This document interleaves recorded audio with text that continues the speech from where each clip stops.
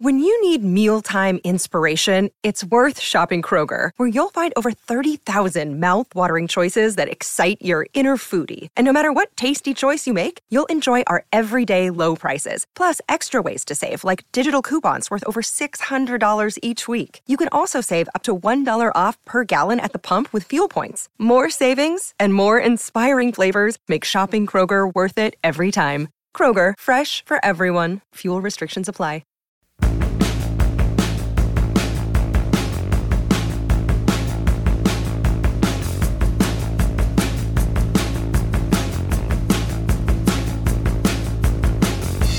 Well, hello, I am Matt Williamson at Williamson NFL. This episode is brought to you by Live Casino, last one of the week before Steelers Raiders. Folks, football season is here, and Live Casino is where FanDuel Sportsbook, America's #1 sports betting app, comes to life. Step up and place your bets at our self-service kiosk or with a sportsbook representative. Then cheer on your team and catch every heart-pounding moment of action on our huge 40-foot video wall. Bet, watch, and win at Live Casino Pittsburgh, Route 30 at the Westmoreland Mall. Gambling problem? Call 1-800-GAMBLER. First half of it, we're just going to do a bunch of my general notes and nuggets. And then the second half, I have about 10 key matchups I want to talk about. So it's a matchup between two 6-8 football teams with 3 more games to play, obviously. Steelers are 2-4 at home, while Vegas is 2-6 on the road. The Raiders have won 4 of their last 5, and their only loss was by 1 point against the Baker Mayfield-led Rams, if you remember, on a Thursday night, short week. Steelers are just 2-7 within the AFC. Raiders are 5-5 in the AFC. So if by chance either one of these teams happens to get into playoff contention, those tiebreakers are brutal for the Steelers. So, despite being 6-8, though, the Steelers and Raiders have 2 of the top 5 records in the AFC since Week 10. So they're playing their best football, both these teams. For the season, the Raiders' offense produces 5.8 yards per play, and over the last 3 games, they're at 5.6. The Steelers' offense produces just 4.9 yards per play for the season, but their most recent 3 games, they're up to 5.4. As you probably have figured out, it's getting a lot better. Steelers defense gives up 5.6 yards per play compared to 5.7 by the Raiders defense. But during the last 3 games, Vegas is at 5.0 compared to 5.2 for the Steelers. The Steelers' point differential over the past 6 games is plus 19, with their only losses during that stretch coming against Cincinnati and Baltimore.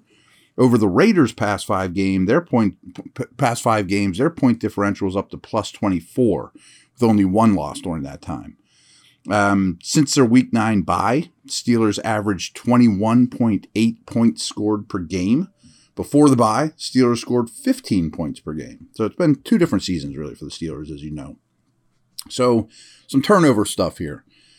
Vegas's -3 turnover differential is better than just 6 teams. The Steelers have turned the ball over as many times as they've given it away, but only Philadelphia has more interceptions than the Steelers defense. That's not brought up enough. The Saints are the only defense with fewer turnovers than Vegas, who has taken the ball away just 11 times this year. But Pittsburgh's 13 interceptions thrown is only less than Houston, the Cowboys, Colts, and Rams. The Raiders have thrown 11 interceptions, but overall only the Eagles and Giants have turned the ball. Where was I? I missed that there. The Raiders have thrown 11 interceptions, but overall only the Eagles and Giants have turned the ball over less often than Las Vegas. Kenny Pickett has gone 5 straight games without throwing an interception, something we haven't brought up in a while because he hasn't been out there. The Raiders have fumbled the football 14 times this year, but have only lost 3 of them, which is amazing. The Steelers' opponents have fumbled the ball 13 times, but the Steelers have only recovered the ball in 3 of those instances. So these things are bound to correct themselves, that's the fewest defensive fumble recoveries in the NFL. It's something I feel like I'm the only one talking about in this town for some reason. It's just strange. So after holding the ball for 36-11 in Carolina last week, the Steelers now average 31, just a second over 31 minutes of time of possession for the year. Their last 3 games, they're just over 32, though. You got to remember, they were the worst in the league in time of possession for the first month, 6 weeks by far. The Raiders held the ball for 33-16 last week, and Vegas is just over 30 right now. They're at 30-07 for the season and sit at 30-57 for their last three. Both these teams want to possess the ball with their running games. The Raiders were outrushed by 109 yards last week. Pittsburgh outrushed their Week 14 opponents by 135 yards. Steelers averaged 4.1 yards per carry, which is the exact same number that the Steeler defense allows. The Steelers have 14 rushing touchdowns this year. Pittsburgh's opponents have just 7. However, the Steelers have just 9 passing touchdowns this year compared to 25 by their opponents.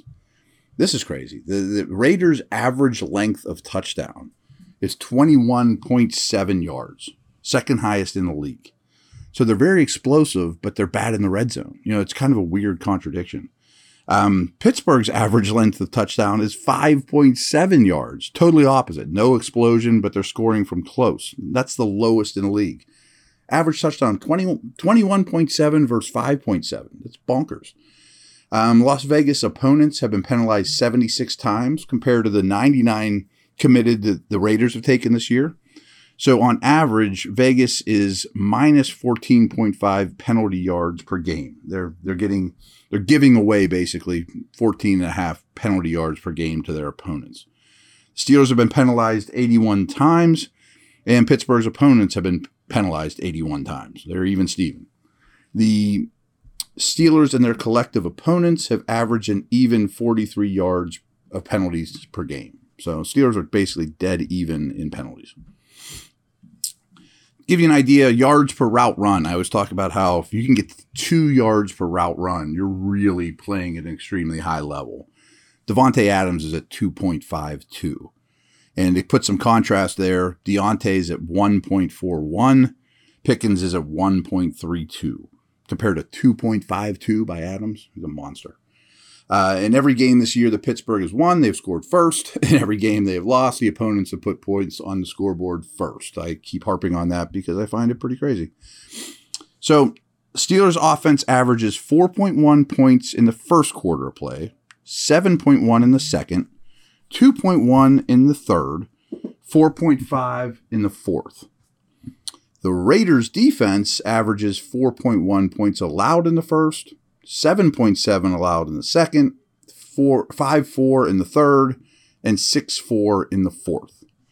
The Raiders offense averages 3.8 their average 3.8 points in the first quarter play, 9.1 in the second, 3.8 in the third, 6.6 in the fourth. The Steelers defense averages 4.9 yards allowed in the first quarter play, 7.4 in the second, 4.2 in the third, 5.6 in the fourth. That was a little bit much. Sorry, I kind of just crushed you with numbers there at the end. So quick break, and then I got a bunch of matchups I want to talk about here and dig in here momentarily.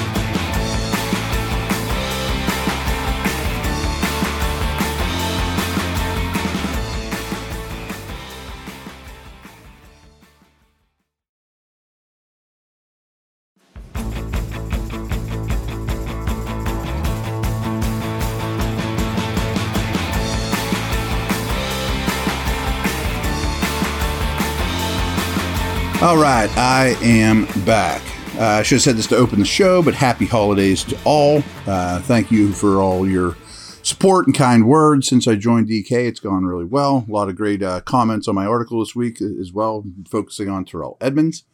So here we go. Enjoy your weekends. Stuff to consider when the Steelers have the ball. I'm really curious to see how Kenny Pickett handles the weather. I mean, everyone laughs, small hands, 2 gloves.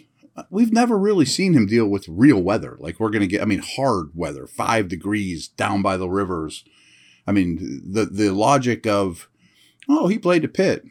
Pitt hasn't played for 6 weeks. They don't play in weather like he's going to see Christmas Eve. So I'm not saying he can't. I just want to see it. That's unproven to me.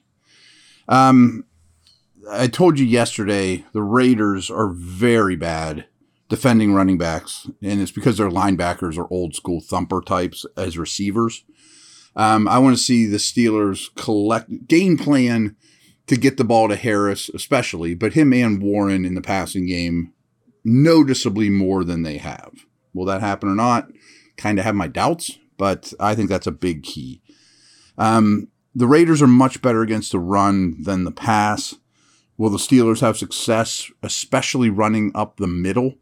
The edges, I'm a little worried about tackles for losses, especially against Crosby. The middle is just the same reason you want to throw against these guys. They're linebackers and D tackles or old school run defending thumpers. But I would think the Steelers should be able to run the ball with some consistency in this game. Speaking of Max Crosby, he is a problem. He will line up on both sides, but the majority of the time it'll be Crosby versus Chooks. And you're just going to have to help him. I mean, I'm not saying Chooks is a bad player, but every right tackle that Crosby faces, you have to help him. And can Moore handle Chandler Jones on his own? That's a worry as well, but Chandler Jones has not been super impressive, but that's also not a wonderful matchup for Moore with Jones's length and experience and been on the block. Obviously, there's a ton of sacks in this league. But Crosby's a nightmare. I mean, he is a real problem, and you almost have to look at him like TJ Watt, to be very honest with you. Last one here is I really think Freiermuth needs to get a bump unless he's more injured than I think. Talk about this all the time, but Freiermuth, Pickens, Johnson, they're just going to be flat out better than the people covering them. So they have mismatches in their favor in the passing game with their three main weapons. Can they exploit that? I would hope so. I mean, just in terms of looking at it on paper, that really favors the Steelers. Other side of the ball, speaking of mismatches, I mean, go scroll through all the games. Anytime the Steelers face a top-notch receiver, I'm not going to say a wide receiver one or, a Pro Bowl type guy, a top 25 receiver. I've been kind of describing it this week as like Amari Cooper or better. And there's a lot of those in the league, and basically every team you face has one. Well, Adams is a total stud. I mean, he's maybe number one. He's definitely in the top five.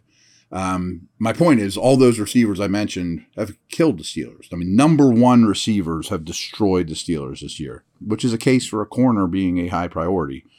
I worry that that's going to be the case times 10 in this one. And, now they have Waller and Renfro back, and I assume they will greatly, be used, be back in the mix. And last week they were eased into things, especially Waller. But this team has weapons when right. Mac Hollins, Waller, Renfro, Adams, and Jacobs. I mean, it's been all Adams and all Jacobs while those guys are out.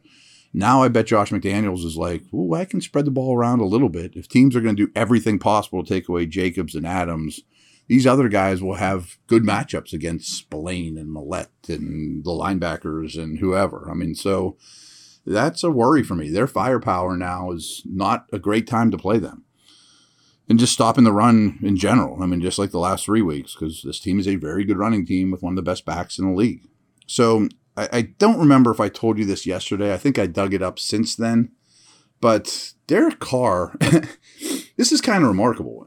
He's like the most successful quarterback of all Steeler opponents in the history. So here's, where do I have this here? Okay. Among all quarterbacks with 100-plus pass attempts since the 1970 merger, since 1970, all the quarterbacks who have thrown 100 passes against the Steelers, Carr is the best yards per game, touchdown. He's the best touchdown to interception ratio, as well as the best passer rating. Tom Brady's second. I mean, so he's better. We've seen all the damage Brady's done to this team. Carr's done more. I mean, on a per throw basis. But on the road in prime time, Carr is just 1-7 as a starter, and he's thrown 7 touchdowns against 8 interceptions in these games. So he's bad on the road prime time, and there's a pretty good sample, but he destroys the Steelers. So something has to give. I think that's kind of interesting, kind of a weird anomaly. I absolutely think the Steelers D-line will feast in this game. Their interior is not great. Collectively, the line for the Raiders has played better than their name value would imply, but their best player is left tackle Colton Miller. He's going to have to deal with Highsmith one-on-one, which I think is a flat-out fair fight, even fight. Watt, who I think is back to being a dominant player at home, loud. I think he could really wreak havoc against their right tackle. And I think the interior does really well against some banged-up guards, too. So that's huge. Last nugget, and again, that's just kind of the newest thing that's sticking in my craw a little bit, is we didn't get any big plays from the linebackers. I mean, the inside linebackers, Spillane, Bush, Jack. I mean, 0 big plays all year for those guys. I mean, 1 sack between the 3 of them. How about a fumble recovery? I mean, getting your hands on the ball. How about a tackle for loss? Any big plays by those guys in this game? Let me see. So that's a wrap. Happy holidays to all. Over and out.